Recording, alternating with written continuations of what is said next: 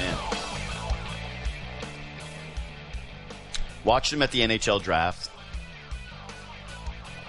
He's just providing great analysis on a ton of picks where I always wonder with dudes who cover the draft in the NHL how it's possible with like just the distribution of talent in hockey. It's not like you're just watching college football, right? It's not one league. It's all over the place. But also because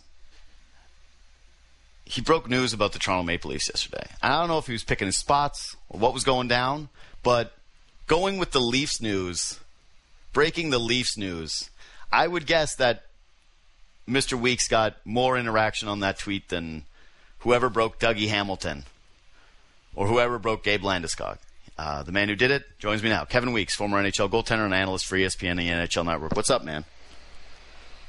I'm good, man. Good morning. Hope everybody's doing well. And hi to my folks back in Toronto and my sister and my niece and everybody else out there. Hope you're all doing well. Love it. I hope your niece, she always listens to the show. Is this why you chose to do this one? Because you were like, this is her favorite? Anyone that I happen to be on is her favorite, yeah. But beyond that, Sesame Street, and I haven't been on that yet. So that's man. I haven't been. But I grew up on Sesame Street in terms of loving too, right? That'd be cool. I mean, you could probably just lie and say that you were involved in one of the puppets. I feel like, she might not call you on that. Yeah, exactly. I could say that I was Gordon, who used to be on there, but I need to grow a mustache then, though. So you break the Mrazek news yesterday. Let's just start with this, man. Yeah. How did you feel about the signing? How did you feel about the fit? When you got that news, when that thing came across, what was your initial gut reaction to it? I'll say this. Let me qualify it this way. I've known him and Freddie, I think, did a real outstanding job in his 5 years there. Mm-hmm. He was very stable, consistent for the most part, especially regular season.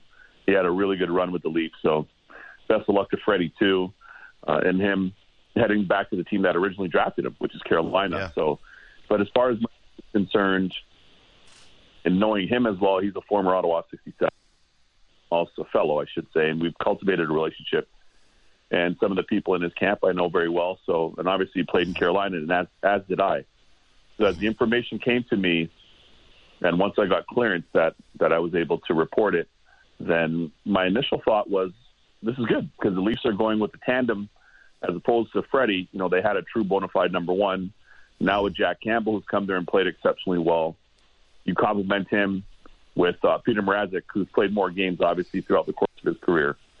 And over the course of Mrazek's career, he's always played well in big games, going back to World Junior in Edmonton, going back to his time with Ottawa 67, going back to his time in the American League. He won the HL Calder Cup with Grand Rapids when Jeff Blashill was their coach in the American League level.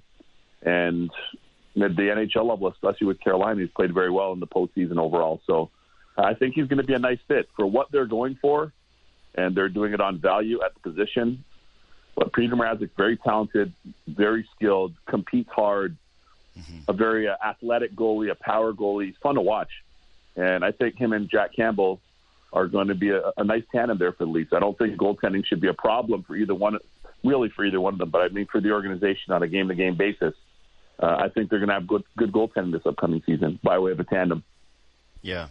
It's hard to know as of now whether or not they upgraded, and Anderson got more. He's had the better track record as a pure, takes the load and runs with it starter. Right. But Mrazek has had success in these tandems. I guess, the guy.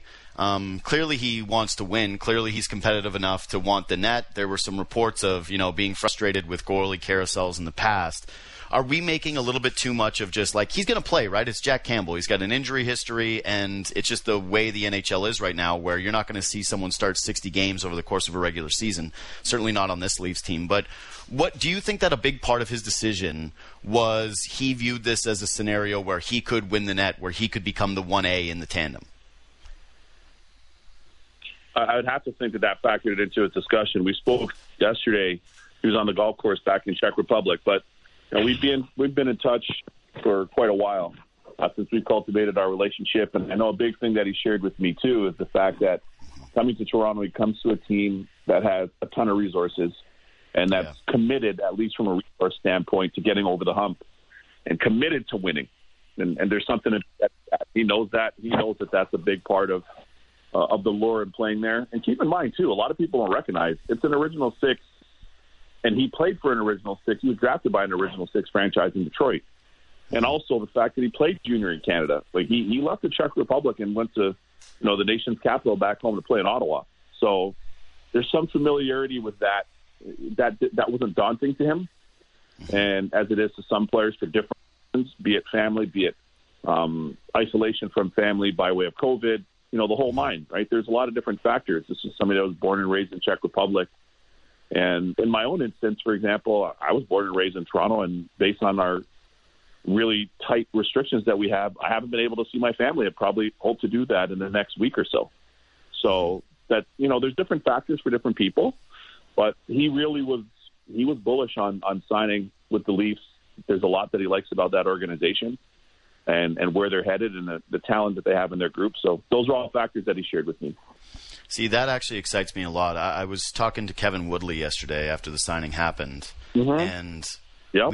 We had a conversation about fit, and Kevin raised some just really good points about how we really do overlook structure with goaltenders. And we overlook relationships with goalie coaches and relationships with penalty kill coaches and, overall structures of organizations. And that he thought a part of what played a factor into Mrazek's struggles the season before were maybe some loose elements to that structure. And so coming here, how big a part of that do you think it was coming to Toronto? Just like the coaching staff, the organization, what kind of support he's going to be getting, the role that he's going to be having on the team, those intangibles that maybe we wouldn't be thinking about as much as market, which I do want to circle back on. Yeah, I mean, Kevin makes some good points there in the fact that, you look at what your pros and cons are of joining an organization and playing for a certain team, playing in a certain city or country or, whatever the case may be. And in the case of some of the points that you just made, I think a big part of it is opportunity. And, I played in Carolina. I love the organization there in Carolina. I got to tell you, Rod Brindamore, my former teammate, just won the Jack Adams. To me, he's the best coach in the league next to John Cooper. He's an amazing culture builder. He lives and breathes and exemplifies what he wants from everybody around him. So he's not just somebody that demands excellence. He exhibits and lives excellence. And I think in the Leafs case, there's an opportunity for them to finally get over the hump. Everything for them is going to be based upon postseason. Regular season, they had another outstanding regular season. They can score. They're electrifying to watch when they're on their game. They can snap the puck around. They can make plays. They haven't been able to get over that hump. I mean, it's 7 years with that group that has a ton of talent, but they haven't won a round. And that's not to be condescending. It just really further underscores the opportunity to do something big, especially with that roster. So I think for Pete, my big things from playing with them is it's a huge hockey market. It's always hockey 24/7 in terms of the emphasis. The organization has committed those resources, and some of the ones that Kevin Woodley alluded to and others, having success, even though that hasn't translated into postseason success. And the opportunity to do so is certainly there. And that's how they're going to be measured, quite frankly. And that's not to be, I played with Shannon twice, 2 different teams, the Rangers and the Devils. So I played with Sheldon Keefe. I used to shepherd Sheldon Keefe when he was a rookie with us in Tampa. So just to say, the connections run far and wide, so I'm not saying anything condescending, but for that group now, when you've got the great Austin Matthews and Mitch Marner and Nylander and all these amazing players, to date it hasn't translated into postseason success, which makes that opportunity to have that even bigger and more important. Yeah, it does, and there's nothing condescending about what you're saying. What you're saying is just facts. Leafs have not gotten over the hump of the first round. People get rash. Some people get rashy if you say that water is water, water's wet. You know how it is. Here right now, I got to qualify facts. Yes, go ahead. Well, I was just going to say that here, temperatures are running hot, right? That was about as disappointing as it can possibly get for this market, where they thought things were going to be different. They thought the team was very good, and the team was good, but you lose to Montreal, especially. Man, you're from here, what this means and what that meant this season, and then how many pieces are leaving that are of consequence. Like Foligno wasn't here for long, but he was you acquired him for a first-round pick. You lose Zach Hyman, like you're losing Freddie Anderson, who was your starting goaltender throughout the beginning of this tenure. There's some significant pieces, and that's the other part of this Mrazek equation, right? Like you get all those resources because you're in a major market where there's a ton at your disposal because there's a huge fan base and there's a lot of people that watch this. I saw this clip from Michael Jordan yesterday. He was floating around in response to, the criticism of Simone Biles.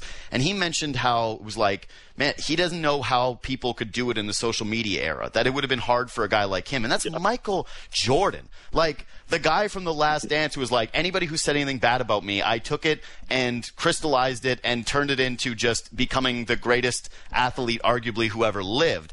And then the idea that there was a certain amount of criticism that he would face, that it would crack him, is overwhelming. And we've seen this where there's been some reports of, guys, it's not just the restrictions, it's not just the border stuff, it's the social media pressure for these players. And that asking guys to stay offline is actually kind of short-sighted and pretty hard. And I would just say to anybody who says those things, like, would you be able to sacrifice going on social media for 6 to 8 months of the year? I don't think you would. It feels a little bit too much to ask, especially for people who are raised on their phones. So your read on Mrazek appears to be that he is the kind of guy that will handle being the goaltender of the Toronto Maple Leafs, or a goaltender of the Toronto Maple Leafs, during a season where expectations are so high.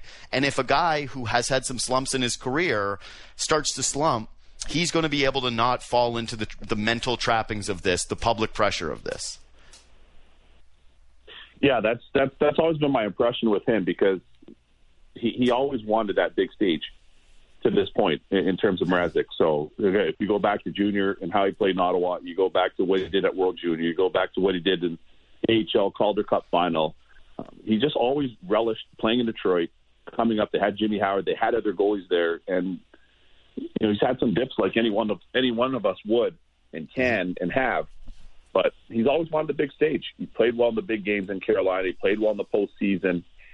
And in fact, we actually had the same thumb surgery that I had during my time there. He had this year, came back, was able to come back. You look at his numbers; he's got great postseason numbers.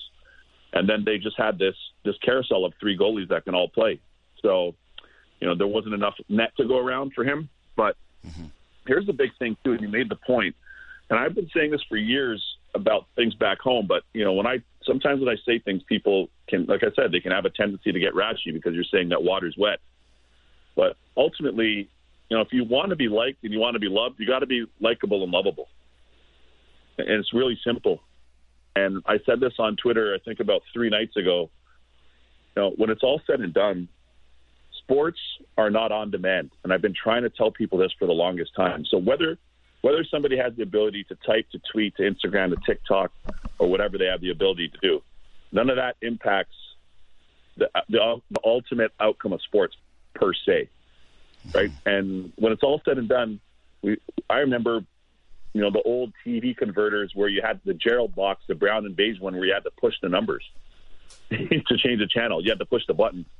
It's different now, right? We live in a different era, and because of convenience, Uber Eats, Skip the Dishes, DoorDash, all the different things, iTunes, everything is on demand and swipeable. But results in elite sports are not swipeable. They weren't swipeable when I was playing at Chesswood Arena or St. Mike's Arena at 10 years old, 8 years old, at elite levels. They weren't swipeable. So they're certainly not swipeable in 2021. And a lot of times people will have hot takes or misplaced anger or jealousy and pettiness, and they'll let that come through, and they'll express that on a social media platform. And quite frankly, then people are saying, well, people don't want to play here. Why don't people want to play here? Because of that. And don't come to me with, oh, well, so-and-so earns X amount of money. It doesn't matter. Everybody's somebody's son or daughter or grandson or nephew or niece or whoever it may be, right? Friend, brother, sister, everybody, parent, whatever the case may be. And you want to have an environment where people want to play. Guys love playing in Tampa. Believe me, I played there. It's not only sun and taxes, and they've got an amazing organization, but the atmosphere, same thing. Carolina, the atmosphere. I mean, at some point in time, it's an amazing opportunity to play at home in Canada for any of the teams. But at the same time, we have some bad apples in certain instances that express a lot of misplaced anger and jealousy that make it less attractive at times. And when players look at that and their families have to be subjected to that, and players are getting abused online from a standpoint of, threats and things of that nature, would anybody think that's good? Like, if that's your son or daughter and they're going to Oakwood High School back home and that happened to them, would you think it's good? It doesn't matter if they were the star of the track team or the girls, basketball team or volleyball team.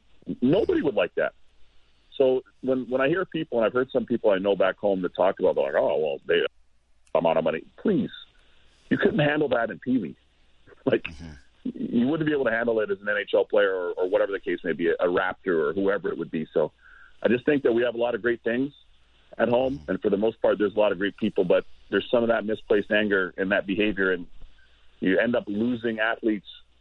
If you look at the Jays, you have all those awesome second-generational players, from Vladdy Jr. to Bichette to Biggio's son to whoever, and now they have an exciting team. Let's hope that continues on that trajectory, and you don't have the pettiness and the jealousy and stuff that turn people's stomachs from the experience as the players or the people that are in the job, because they're enmeshed in the community and they want to be enmeshed in the community away from the playing surface. So that's something that there's room for improvement there for me, as far as I'm concerned, because I've seen it personally, and I really think that, again, like I said, if you want to be loved and you want to be wanted, you got to be likable and you got to be wantable, and some of that onus is on other people. It's not always on the player or the performer. So other goalies moved too, and they went to maybe some I guess one of them didn't go to an easier market. Kemper to the Avs, Grubauer to Seattle, and Allmark to the Bruins. Which one of these fits do you like the most? I mean, I could make a case for all of them, to be honest with you. And the reason being, I've been in touch with Darcy Kemper. I was wondering when it was going to happen, because it seems to be it seems like a perpetual rebuild in Arizona, but it seems to be another rebuild there again. So I figured he was going to be moved in the event that they couldn't re-sign Grubauer. I thought that Kemper would be moved, and he gave me the heads up that he would be. He's joining what I think is an awesome team. I mean, that team's loaded. That team's stacked. Started with McKinnon, Rantanen, Landeskog. They were able to re-sign, which seemed like it was going to happen. Cale Makar's the most electrifying defenseman in the league. Love watching him play.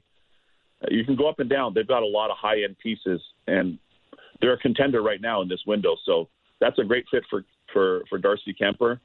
I think in Linus Ullmark, and a lot of you obviously weren't able to get up to Buffalo, the hour and a half from the Toronto area, to be able to see them play that much based on the restrictions again. But I like that Ullmark. He's a really good goalie. He's got a lot of skill. He played very well on another team that seems to be in a perpetual rebuild, that is the Sabres.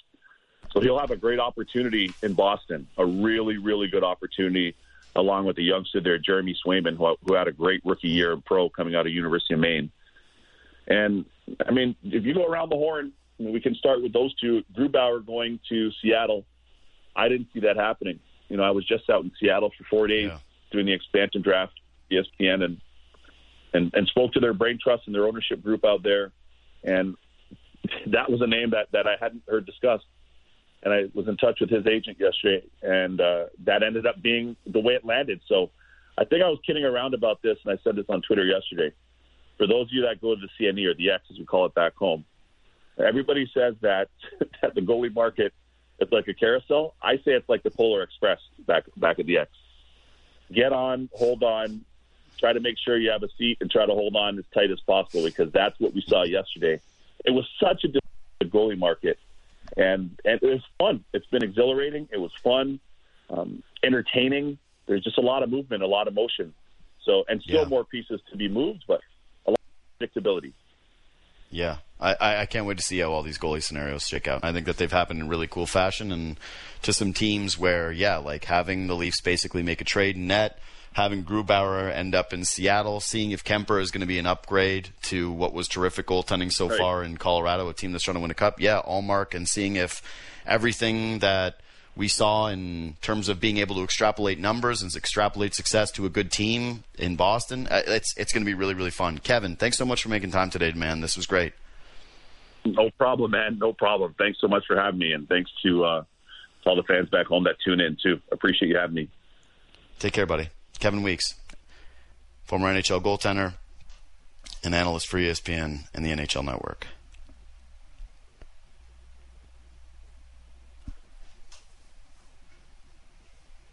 That is going to be one of the debates of the season. Strap in.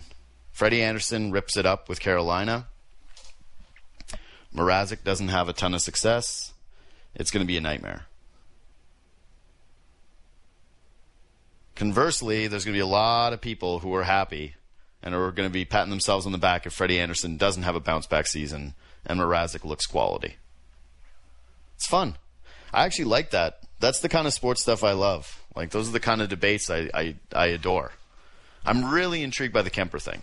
That they got Arizona to eat the $1 million, that they gave up the first-round pick. They're actually all in this year. It's like they're not last stands, but they got to win while they've got McKinnon on that deal. It's wild that Makar got paid he got paid before McKinnon. I know McKinnon's not getting paid peanuts, but it's still interesting to see everybody else on the team make way more money than McKinnon. But that team, I think they still have $5 million worth of cap space left. And so when I looked at the Leafs and said, oh boy, they could still do something with the 3.5, even though it's don't think about it as 3.5 for whoever the winger is, unless somebody moves out, because they're going to keep some cap space. Dubas said it yesterday. They're going to keep some cap space and let it accrue. That's clearly part of the plan, and that probably makes a lot of sense. I'm going to trust Brandon Pridham when it comes to the cap. I will trust him on that element of this. But that isn't another part of this is not only did the Leafs have no cap, not only did the Leafs overpay their top guys, not only is everything on them when it comes to the scoring, but, and this isn't an excuse, but it is a factor that not everybody in the NHL wants to play in the place where pressure is at its highest. If the Leafs suck this year, Kyle Dubas has a very good chance of getting bounced. And if you sign a contract with somebody, you probably want to feel like they're going to be around because they believed in you, they handed you the contract, they want you in the city. And if you're making this commitment, maybe you have kids, whatever, you want to stay there. You want some stability. That's what comes with these deals. That's what comes with these contracts. That's what comes with the term. And the potential for everything to go awry a year from now or completely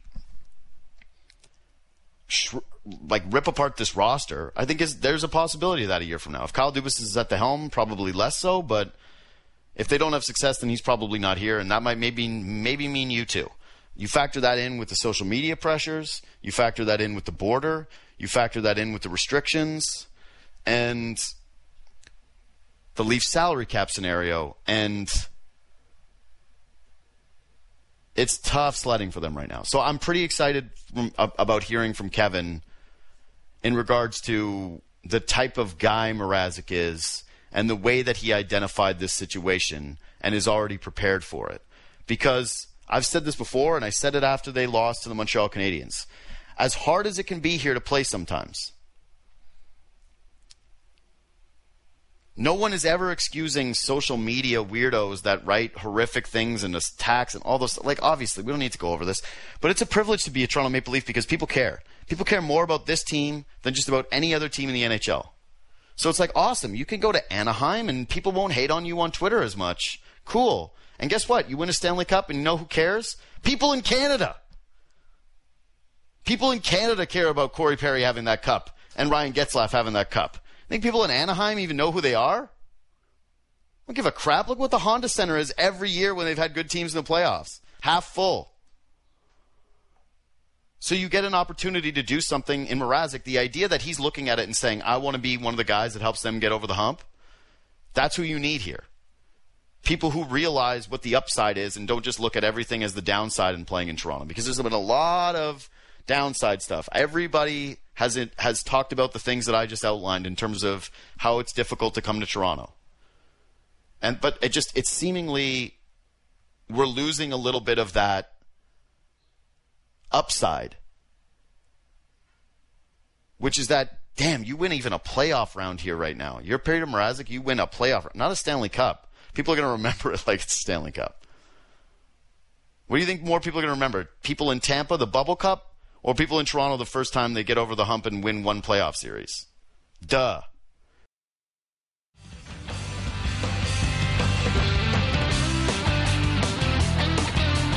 So, as I just mentioned, I'm going to a wedding on Friday. My good friend Matt Hayes. But Matty, this is your wedding present. Like, missing the Blue Jays return game, not being in my home, my ballpark, not crying as I sit in there and sip my $22 Bud Light Bubba can. That's your present. Potentially missing the NBA draft tonight, that's my present. And I this is a warning shot to you right now. If I show up tonight at that golf course and there are not little Buddhas on hand, I'm going to be choked. I'm going to be choked. Give me my peach little Buddha, buddy. Let me make it happen. Nick Kypreos, Upset Company, and Director of Hockey Operations for Line Movement. What's up, buddy? You beat me, too. I was going to ask you, how's your day today? Peachy? Oh, it's peachy. It's peachy every day. It's my Friday, all right? Thursday, Baby Friday, has become real Friday for this kid. So you better believe that they're getting chucked back tonight. Like it's at least a dozen little Buddhas in your fridge right now getting ready. I actually think that there's 9. So close. Wow. Pretty close. I think there are 9. I told you. I may have to drop off a case for you. I mean, it's unbelievable. You may alone take our company to another level. That's right, to the moon. You know, it's funny. Last time I mentioned it, my mom saw I was in Arnprior. I was in the Ottawa Valley during the last time you were on, and I mentioned it, and she comes up, and she's got the LCBO magazine, and she's like, "Did you see this? Nick's company is in the LCBO." I was like, "Thanks, let's go." I'll let him know. So there you go, Mom. There you go. Let him know you got the profile. JD, I'm not even in the magazine. It's my wife. She's like the star right now. Her and her and her business partner Kimberly. Yep. What do you even do there? Like, you know what? I bring them coffee. It's a woman's world right now, man. I'm lucky they let me in the room. Yeah, that's right. That's very, very right. Well, keep killing it, man. And again, huge fan of the product. Genuinely endorse. What I don't know if I can endorse is this Leafs offseason. But I also, it's hard to kill them when they have no money. It's like these are this is the fruit you get after what happens before. This is This is the reaping of what you sowed when it came to those contracts. Like, it's Michael Bunting, who I guess is the next Zach Hyman because he works hard. I'm like, he better work hard because he doesn't seem to have a lot of skill. Same goes for this guy, Kampf. Peter Mrazek feels like a bit of a lateral move to me with Freddie Anderson, maybe even a step back. We'll see. How are you grading this Leafs offseason so far, given the parameters of this Leafs offseason? It is what it is, and it's not hard to read the tea leaves on where this was headed.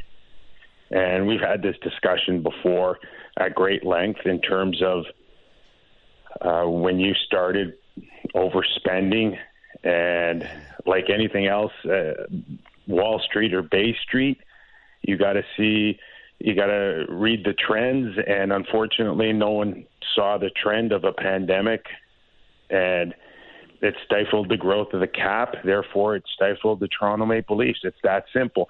And you know, you're right, JD, to a certain extent, where you can say it's hard to, you know, be mad at the Leafs because they have no money to play with.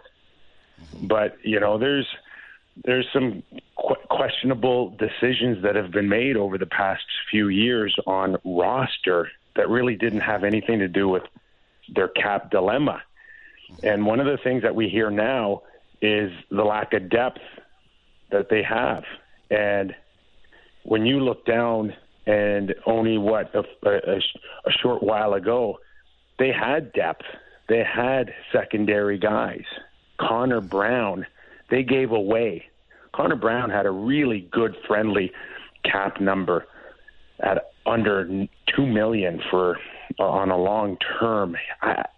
They gave him away. Was the face of Sports Check. They gave him away. I look at now the protection list last week. And how about the name Mason Marchment? Okay, Mason Marchment is a guy that they brought along, they developed, and last time I checked, he was protected on the Florida Panthers team, playing beside one of the best centermen in the world in Barkov. That guy, they gave him away. It has nothing to do with the salary cap. That's just a bad decision. And now you're scrambling to bring, guys that score 5-7 goals, may play, may not play. Gabriel, will they play him? Will they play him? I know he's got a reputation for some sandpaper, but we don't even know if they're going to play him. So those are the things that I think are frustrating for Leaf fans, is just looking at that roster now playing catch-up. Trevor Moore, I know you needed him to bring in some of the pieces from L.A. like Muzzin, but those are the type of guys now that are kind of missing from the Toronto Maple Leafs. Yeah. And you know what, man? It's a great point, because everyone does point to it and say, like, what can you do? What can you do? What can you do? My counter to it has always been, well, when Dubas arrived, and like, I'm not really trying to make this into like a kill Dubas thing, but it was like, this was supposed to be someone who was going to be able to identify talent that wasn't there around the league, right? That his method of finding skill and his approach to loading up on skill was going to be the philosophy that worked. And now it's like, none of these like Marlies dudes that have come up, like Pierre Engvall. Who wants Pierre Engvall on their team next year? Like, is there a single solitary person in the city of Toronto who's like, I can't wait to see what Pierre Engvall does this next year? Like, they went out and got Alex Kerfoot, and it was, hey, because we think that there's more there, and we think that he could play center. And it's like, he can't play center, and now they're potentially having to move him to the wing and ask him to play up the lineup, and he's making $3.5 million that, they would probably like to use elsewhere, as exemplified by them getting McCann. Like, there's just not a lot of depth on this team, both prospect and forward depth. And for a team that's like, we want to be built on skill, the way I see it is there are 4 guys who can score, 5 if you include Jason Spezza. The rest of the roster is all guys where it's like, okay, they're going to grind around the net, and maybe they're going to tip one in, but more likelihood if they're going to score 10 goals like Michael Bunting did, they're going to need shooting percentages of 25%, which is kind of strange considering the philosophies of this team on the outset. Yeah, listen, not to beat up Kyle Dubas, but there's a lot of general managers that have a similar dilemma here, and that's the beast in the salary cap, is that you have to be, not only do you have to manage every penny, but you can't miss on too many guys. And I think if you look back right now in Kyle Dubas's tenure right now, there have been some misses. There's no question. And when you have that and half your payroll and 4 guys, there's not much there for a recipe of success. Yeah, it's getting harder and harder. And it's hard to watch a guy like Zach Hyman leave for nothing. Yeah. And I do want to get to Morgan Riley in a second about this. But well, and like I mentioned, the Connor Browns, that to me, I watch that guy right now turning into a terrific leader for the Ottawa Senators. Mm-hmm.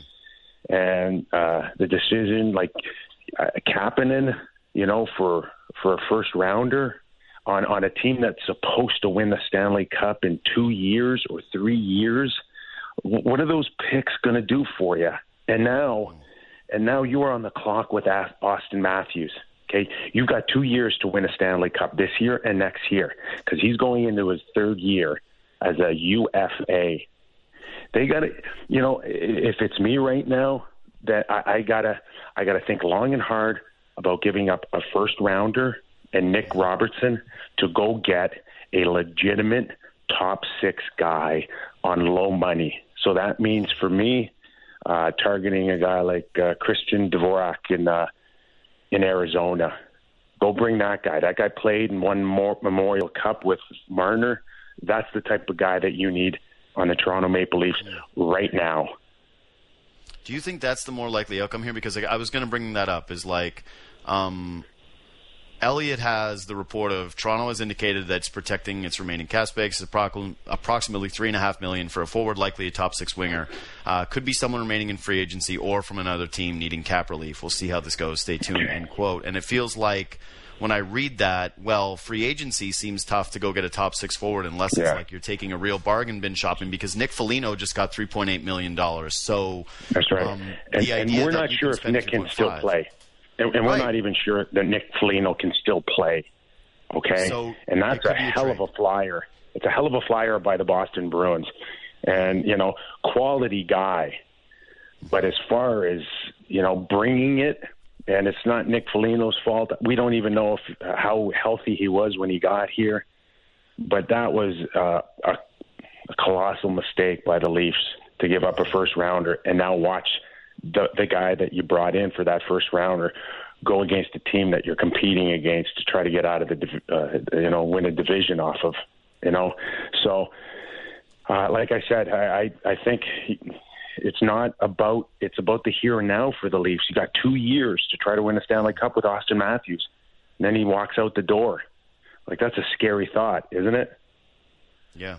Oh, dude, it's a terrifying thought. Again, that's the opportunity cost in all of this that people, I don't think, reference enough, which is you only have that many guaranteed years. Yeah, because you're not gonna let Austin. You're not bringing Austin in. He's either going to sign his extension or he's going to go somewhere else in that third year. But you can't flirt with fire.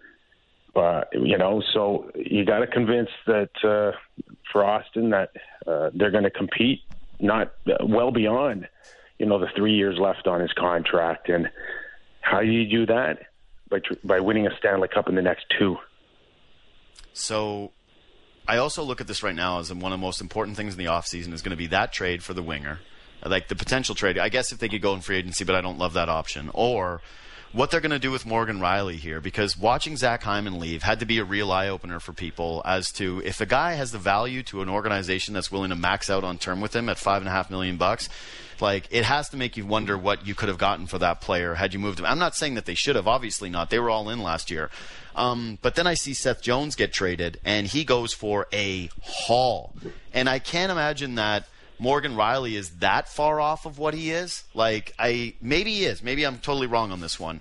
But the idea that you would sacrifice and do another own rental after the amount of own rentals that this team has done leads me to believe that they have to re-sign this guy. They have to make sure that Morgan Rielly is either a part of the team moving forward or not. And that the end of, if there's one thing that Kyle Dubas can no longer defend, it's the own rental stuff, because it has not worked out for this team whatsoever. It has been a disaster. What do you think the future holds for Morgan Rielly in this organization and the approach that they are going to take with him? Well, just look at where it was heading at the latter end of – no, let's go further. Let's go back. Mm-hmm. Let's talk about where it was headed for Morgan Rielly when they brought in Tyson Barrie. Mm-hmm. And Morgan lost his spot on the power play to Barrie, and then that didn't work out. And then they brought him back, and then there were some issues on the power play. And then he lost his job to Sandin coming in at the end of the most critical time of the year against the Montreal Canadiens. Sandin turned in to be that pivotal quarterback type of guy. He looked a lot more like a number one defenseman than Morgan Rielly did at times. And they've got their issues with him in terms of what they really think he is. So how are you going to get him to a long-term deal? Now, there's others out there that may not put Morgan Rielly, and this is to your point, they may not put him in that Dougie Hamilton or Seth Jones slot, but how far is he behind them? Did you see the money that went out for defensemen yesterday? Mm-hmm. Coming off a secondary pandemic? It's like, if you're Morgan Rielly, you know your money's coming. Yeah. And as Hyman proved, I want to be a Toronto Maple Leaf, but not that badly that I'm going to give up that type of cake. So I got to think that they're going to find a way to move on from him, because I don't see him. I don't see the Leafs stroking a check with an AAV around $7.5 million. And I would think that would be the bottom line for his ask on a long-term deal, 7.5 based on the money that's out there and the minutes that he can log and the things that he can still do, despite how they feel about him as a number one power play guy. Kipper, thanks again for doing this, and go enjoy yourself. Go get high on your own supply. The little bit. No. That's the first rule. Yeah. That's the first rule is don't. Yeah, I think many people have violated that rule, so you would not be the first. You'd be all right, man. Nick Kypreos, Director of Hockey Operations for Line Movement, and Little Buddha. Thanks for making time as always, pal. All right, JD. Have a great one, pal. You too. Yeah, the Morgan Rielly thing is, it's the worst because I'm a huge Morgan Rielly fan. I think that his career here is hilarious because it's like I thought escaped criticism far too frequently throughout the vast majority of his tenure here, and then last year he ended up getting a little too much. But ultimately, he's not, to me, a bona fide number one defenseman. But he is a obvious, really, really good guy in your top four. He's not phenomenal on the power play, which leaves you wanting a bit when we're talking about top four defensemen.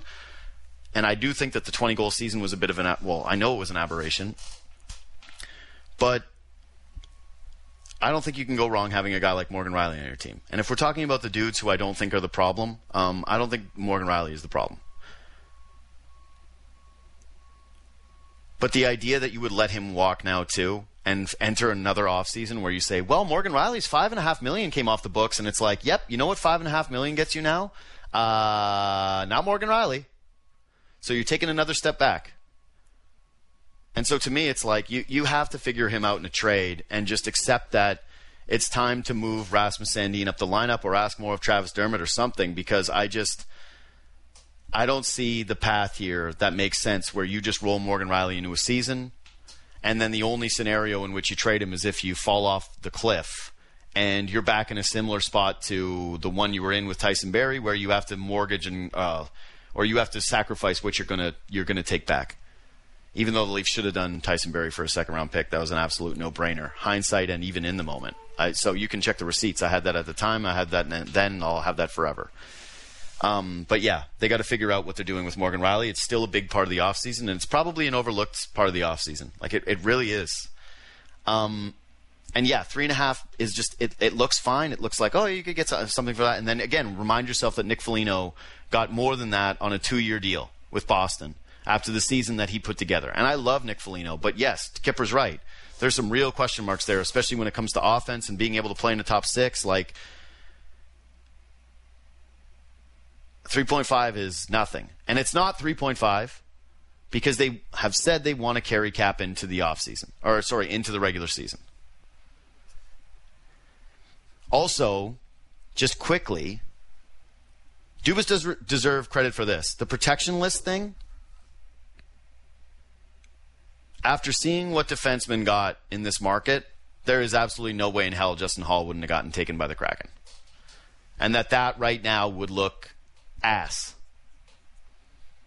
So I know that everybody's dogpiling and everybody's doing the same thing and the same takes, and I'm just as guilty as this as anybody else. But protecting Justin Hall turned out to be obvious and good. $2 million for Justin Hall is quality. And yeah, people can say this stuff about Jake Muzzin having to stay healthy and Justin Hall potentially being slightly overrated or all this blah, blah, blah, blah, blah, blah, blah. That's an over thing. Justin Hall, $2 million is a really, really good contract. He's a solid player who can play in your top 4. And if guys like David Savard are getting what they got from Montreal, like $4 million? Yeah. You do it. You keep Justin Hall and you worry about the Kerfoot equation. You figure that out a different way. But the Hall signing was good. Either way, I can't wait to have discussions about what the Leafs are going to do with $3 million or potentially trades. It's going to carry me through August. Let's go.